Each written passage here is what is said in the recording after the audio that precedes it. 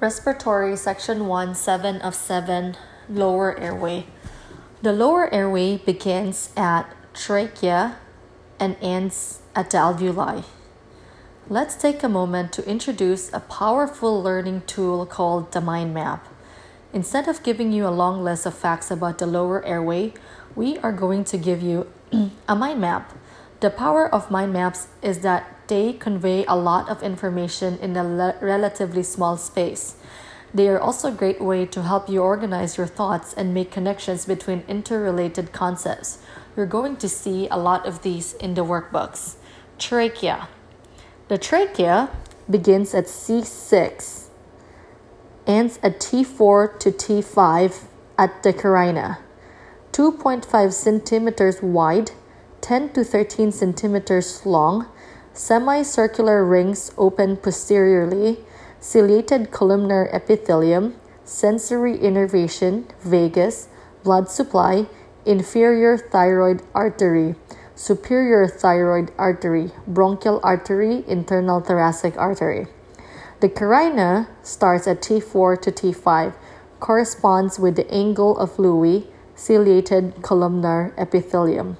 The mainstem bronchi, right, 2.5 centimeters long, 25-degree takeoff, left, 5 centimeters long, 45-degree takeoff, cuboidal epithelium. Alveoli. Humans have 300 million by age 9 squamous epithelium. Pores of cone allow air movement between alveoli. Pneumocytes. Type 1 cells provide surface for gas exchange. Flat squamous cells cover 80% of alveolar surface from tight junctions. Type 2 cells produce surfactant resistant to oxygen toxicity, capable of cell division. Can produce type 1 cells. Type 3 cells are macrophages. Fight lung infection, produce inflammatory response. Neutrophils are present in the alveoli in smokers and patients with acute lung injury. A few key points.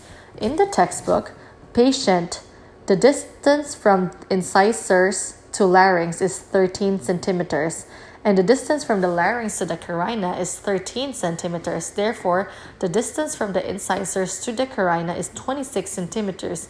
Keep in mind that there's variability to these numbers. Neck flexion makes this distance shorter, while neck extension increases this distance. The tube goes where the nose goes.